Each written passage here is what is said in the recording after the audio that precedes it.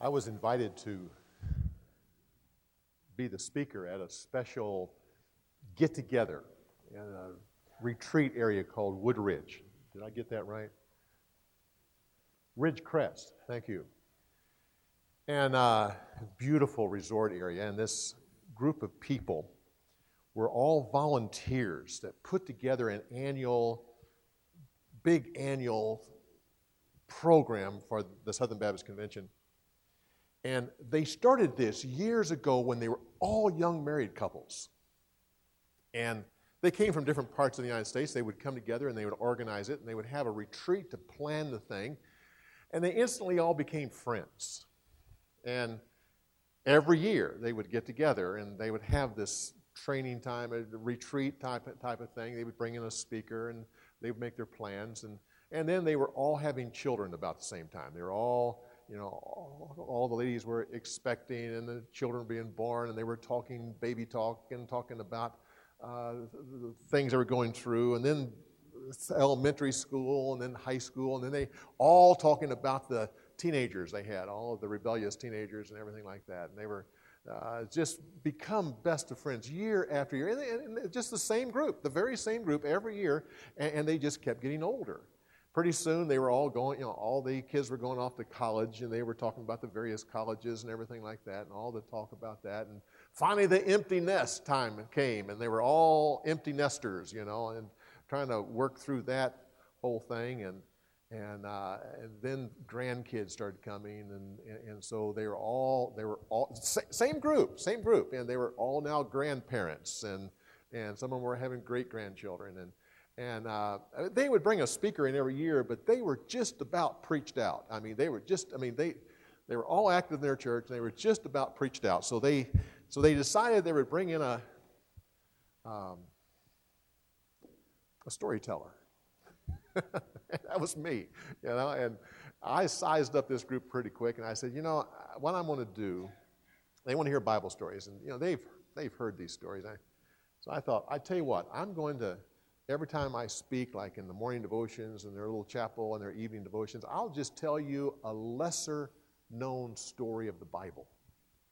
Ones that you are not on flannel graph, ones that you don't teach at Vacation Bible School. Just don't do that. And that most of their pastors don't preach on either, just those lesser known weird stories. And so each time I would do that, and they enjoyed it, always give me a little applause, and they enjoyed it. And finally, one session I came in, it's a beautiful chapel. Just a beautiful, if you ever have to been there, just, it just kind of goes up, and the wonderful cushy seats, and the whole thing, and the little platform down in front. That's where we met. And so I then told him this story. Micah lived in a town in the area of Ephraim. And one day he stole from his mother. He stole 1,100 pieces of silver from his mother. Later on, he found that his mother put a curse on whoever stole it. Well, when he heard that, he went to his mother and said, here's your silver back. And she said, Micah, I didn't know it was you. I was going to give it to you anyway. Here, take it. It's yours. No. He had a curse on it. He didn't want it. So she decided that what she would do, she would take that silver and she'd take a portion of it and melt it down and make a little silver idol and give it to him. Once he got this, he took the rest of the silver and he made some priestly clothes that would go along with the idol and certain instruments of worship. But then he needed a priest. He talked to his children about it, but none of them were interested in being the priest for his new god. And so he was just going to wait. Well, about that time, there was a young Levite named Jonathan from Bethlehem. And he decided to travel to just find his fortune, find out what he wants to do with his life, and just see what the opportunities are. So Jonathan traveled away from Bethlehem and was going up the country and finally came into the Ephraim area and came to the home of Micah, which, and of course, of the hospitality of the Middle East, he had him come in, and they had a meal together, and they got to visiting, and well, they just became fast friends. They visited together and talked, and Micah found out that Jonathan was just out to see what the opportunities were, and he said, well, I tell you what, I have an opportunity right here. Why don't you stay here, and since you're a Levite, you could become a priest for my God, my idol. I mean, look, all these wonderful priestly clothes that you can wear and all these instruments of worship. And on top of that, I will provide your meals for you and housing and clothes. And on top of all of that, I'll pay you a salary. Well, it seemed like a good opportunity, so he agreed and became the priest from Micah's household. Well, soon he was a part of the family, just a part of the family, like one of the sons. Well, time went by, and it was about that time that the tribe of Dan were not satisfied with the allotment that they had been given in the land. It went down a valley that headed towards the Philistines. There always war there. So a group of the Danites decided they want to find another place to settle. So they sent 5 spies into the rest of Israel to find a place for their tribe to settle. So they traveled north, and they went up through the Ephraim area, and they finally came to Micah's house, and they made camp just outside of the house there. So Jonathan went out to greet them. Well, as soon as they heard him talk, they realized that he had the accent of Bethlehem. They said, "What are you doing here?" So he told the story on how he was a Levite from Bethlehem, and he had come here, and that Micah had given an opportunity, that they had this little silver god and all these fine clothes and tools of worship and a salary. And they said, "Well, you're a Levite and a priest. Tell us, will God prosper our venture here?" Jonathan said, "Yes, you will prosper." Well, they left there and they went north, way up north of the Sea of Galilee, up in the Mount Hermon area, or Mount Hermon as they say there. And up in that far north, they found this luscious agricultural land, flowing with water, springs coming out from the mountain, lush plantation. And the people there were a little people group that was separated from the main nation that they were with. They were unprotected in this luscious area. So they went back to their people, back down south, and they said to the people, "We have found the place. We have found exactly a wonderful land, plenty of water, and the people are vulnerable. They're unprotected." So they took 600 of their warriors and sent them north to conquer this area. As they traveled north, they came over a ridge, and they looked down, and they saw the home of Micah. And the 5 spies said, "See that home right there? That man has an idol. Wonderful little silver idol. On top of that, they have a priest. And worshiping clothes and instruments of worship. We could take that, and we could use it for our tribe. It'd be wonderful for our new location." So the 600 men went down, and when Micah was gone at the time, so Jonathan came out to greet the men, and he was talking to them. And while he was talking, the 5 spies went into the house and started collecting the idol and the things of worship. Jonathan said, "Well, what are you doing?" They said, "Shut up. Now listen to me. Choice is yours. You can stay here and be the priest for one man and his family, or you can come with us. You'll be the priest for a whole tribe, of Israel. You can tell us what God wants us to do. Well, he thought about that. It definitely seemed like a good opportunity. So he agreed. In fact, he went in the house and helped the men gather everything, making sure they got everything that was right there. Came back out, and the group traveled on. Shortly after that, Micah came home and found that his idol and his priest and all the stuff were gone. So he gathered up a group of men, and he chased after the Danites. Came over the ridge, and he saw them below, and he shouted, "What have you done? You have taken everything from me." The Danites stopped. They looked back and said, "Why are you following us? Why are you following us?" He said, "Why am I following you? You've taken everything from me. You've taken my God. You've taken my priest. You've taken all the stuff that goes with it." They said, "Listen carefully. If you keep following us, we will take one more thing from you. We will take your life and the lives of your families." Well, Micah realized he had no choice. So he and his men turned and they went back home. The Danites went on north to that little village and totally destroyed it. Killed all the people, men, women, and children, everything. Burnt down the village. Then they brought their people up, and they settled there, and they built a new village. They called it Dan, and it's still there today. Jonathan became the priest for that tribe, and his descendants continued to be priests for hundreds of years, right down to when the Assyrians came in and took them off the land.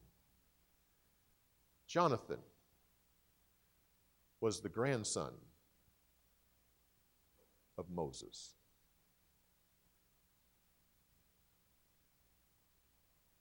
When I said that, the story was done.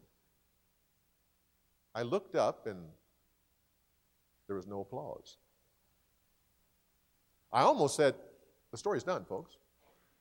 But no, they just looked at me, and I looked back at them, and all of a sudden, it's like the group melted. They moved, and all of a sudden we had a little group of 6 over here, and a little group of 4 or 5 over here, and a group of 8 over there. They're all in little groups. As I stood there, I heard there was crying going on. I thought, crying? This is not a crying story. This is a lesser-known story of the Old Testament. Why are they crying? Well, they obviously were occupied, and I was no longer needed, so I just left the room. Later on, they explained to me. They said, "John, we've been together since we were young married couples. We've had such dreams for our children. We dreamed of what they would become. And so many of them have departed from the Lord. So many of our children and our grandchildren no longer serve God. So many are not even in church anymore. We asked ourselves, what did we do? How could we have been different? How could our parenting be improved? And what's happened?" And then you told the story that that the greatest man in the Old Testament, yea, one of the great men of all the Bible, his grandson was Jonathan, who served a whole pagan tribe and led them in the worship of false gods. And we realize it's okay. It's their choice, not ours. When I heard them tell me that, that scripture came to mind. All scripture. All scripture, no matter how strange or unknown, all scripture is inspired of God and profitable. Help me out. Think of some other Old Testament characters in the Bible. I want you to think of a few. Tell me, what happened to their children or grandchildren? Either they turned out good or they turned out not so good. Who can think of someone in the Old Testament or the New Testament whose children?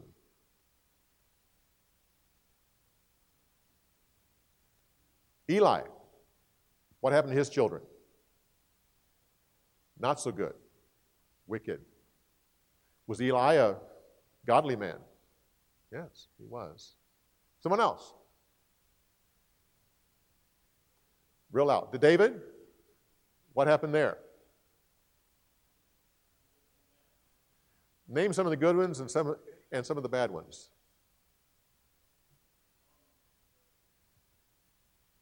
Solomon was both, right? Yeah, he started off pretty good. He ended up pretty bad. Yeah. What about some of his other sons? Absalom. Absalom rebelled against the whole thing. And you can go down. There's that other one. I can't remember his name. What's that? Also, Solomon's son. What was his name? Anyone remember? Rehoboam. Not so good. David. His children. Most of them. Not good. What's that? Abraham. What about him? One son. Well, two sons. Actually, 8 sons. Abraham had 8 sons. How did they turn out? Talk to me. Which? Well, yeah, right. Yeah. Well, he must have been a pretty good son to you figured a man who's 117 years old and a young man who's 17, he probably pretty well had to allow that, you know. What about his other son, Ishmael? Not so good. Not so good. Did you realize the Midianites? Midian was one of the sons of Abraham. Okay. Who else in the Bible? Who? Did you say Josiah?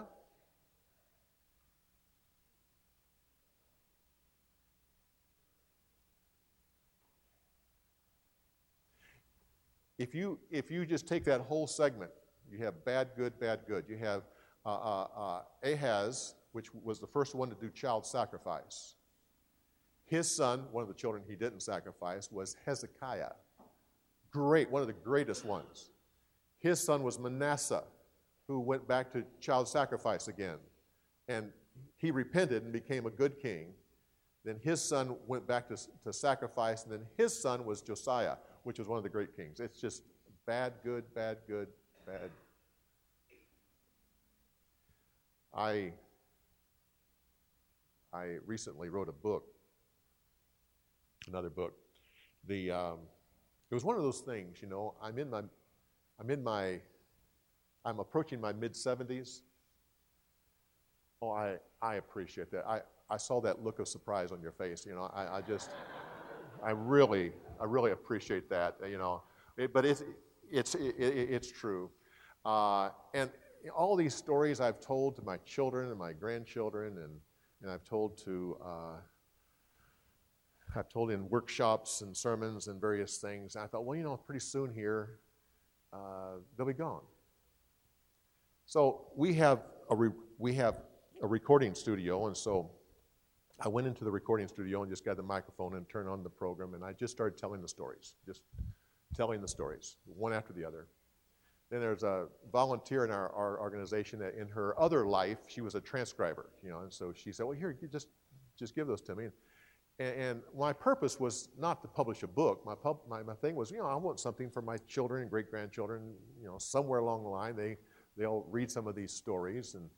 And she transcribed it, put it in a doc file, and I started to work on it. And finally I thought, this is kind of, this is kind of coming together here a little bit right here.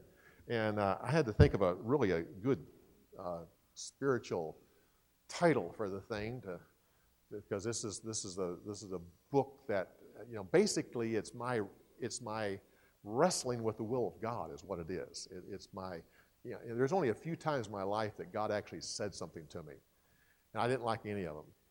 And just every time He talks to me, it's like something I don't want to hear, And so the book I kind of talk about those things and about my wrestling with the will of God. And so I had to think of a title that could fit that. So I finally came up with I'm Not a Duck.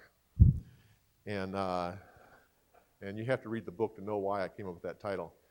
But it really catches the whole thing, And I brought it down to a particular point where I wanted some other people to read. I thought, I don't want to publish this thing necessarily, but I get some improvement. So there's this other storyteller. She's also an author, and she's a conference speaker and a storyteller. So I said, Phyllis, could you read this thing? And so she read it, and she came back and said, John, there's a story missing here. I said, which one? She said, I don't know. Something's missing. Are you sure you wrote it all down? I said, well, he said, just something's missing. And I don't think you can do anything with it until you find out what that is. I said, well, there's one story that's not in there. I've never told it to anybody. She said, tell it to me. So I told her the story. She said, that's it. Put that in your book. People need to hear that one. So I did. It's about my daughter. I have 4 children. She went off to Bible college, and during Bible college, she spun out. And it literally nearly killed me. I was willing myself dead. You don't like to think you have favorites in children, but she was a favorite. And finally, God spoke to me and said, look, you've got other children. You've got grandchildren. You have a ministry. You need to live. But my body was already starting to die. So I reversed it and came back and finally reunited a relationship with my daughter. A few years later, she went beyond where I was willing to go. And I broke off my relationship with my daughter. I said, I'm not willing to go there. Just not. She's gone too far. Got an invitation from her and her lover that wanted us to come for Thanksgiving. Not going to do it. And that was one of those times that God spoke to me. He said, John, and I sensed that God had his hand out to me. And I said, no. As a father, I could not go there. As a father, I could not condone what she had done. As a father, I could not have a relationship with her. God held his hand out and said, give me your position of father, and I'll be her father. I said, no. No. I'm her father. I'm her daddy. She's my little sweetie. I love that girl. I love the relationship I have with her. Give it to me. I literally fell to my knees. Oh, God. I want her back. I want my little girl back. Give me your position of father.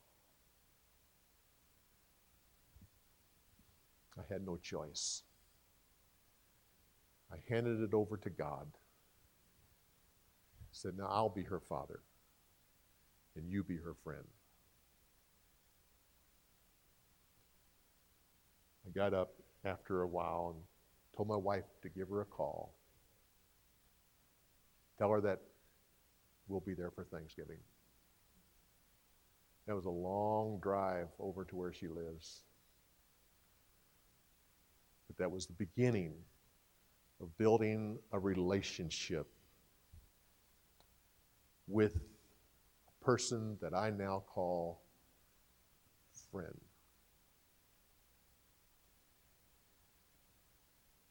Jonathan's grandfather was Moses.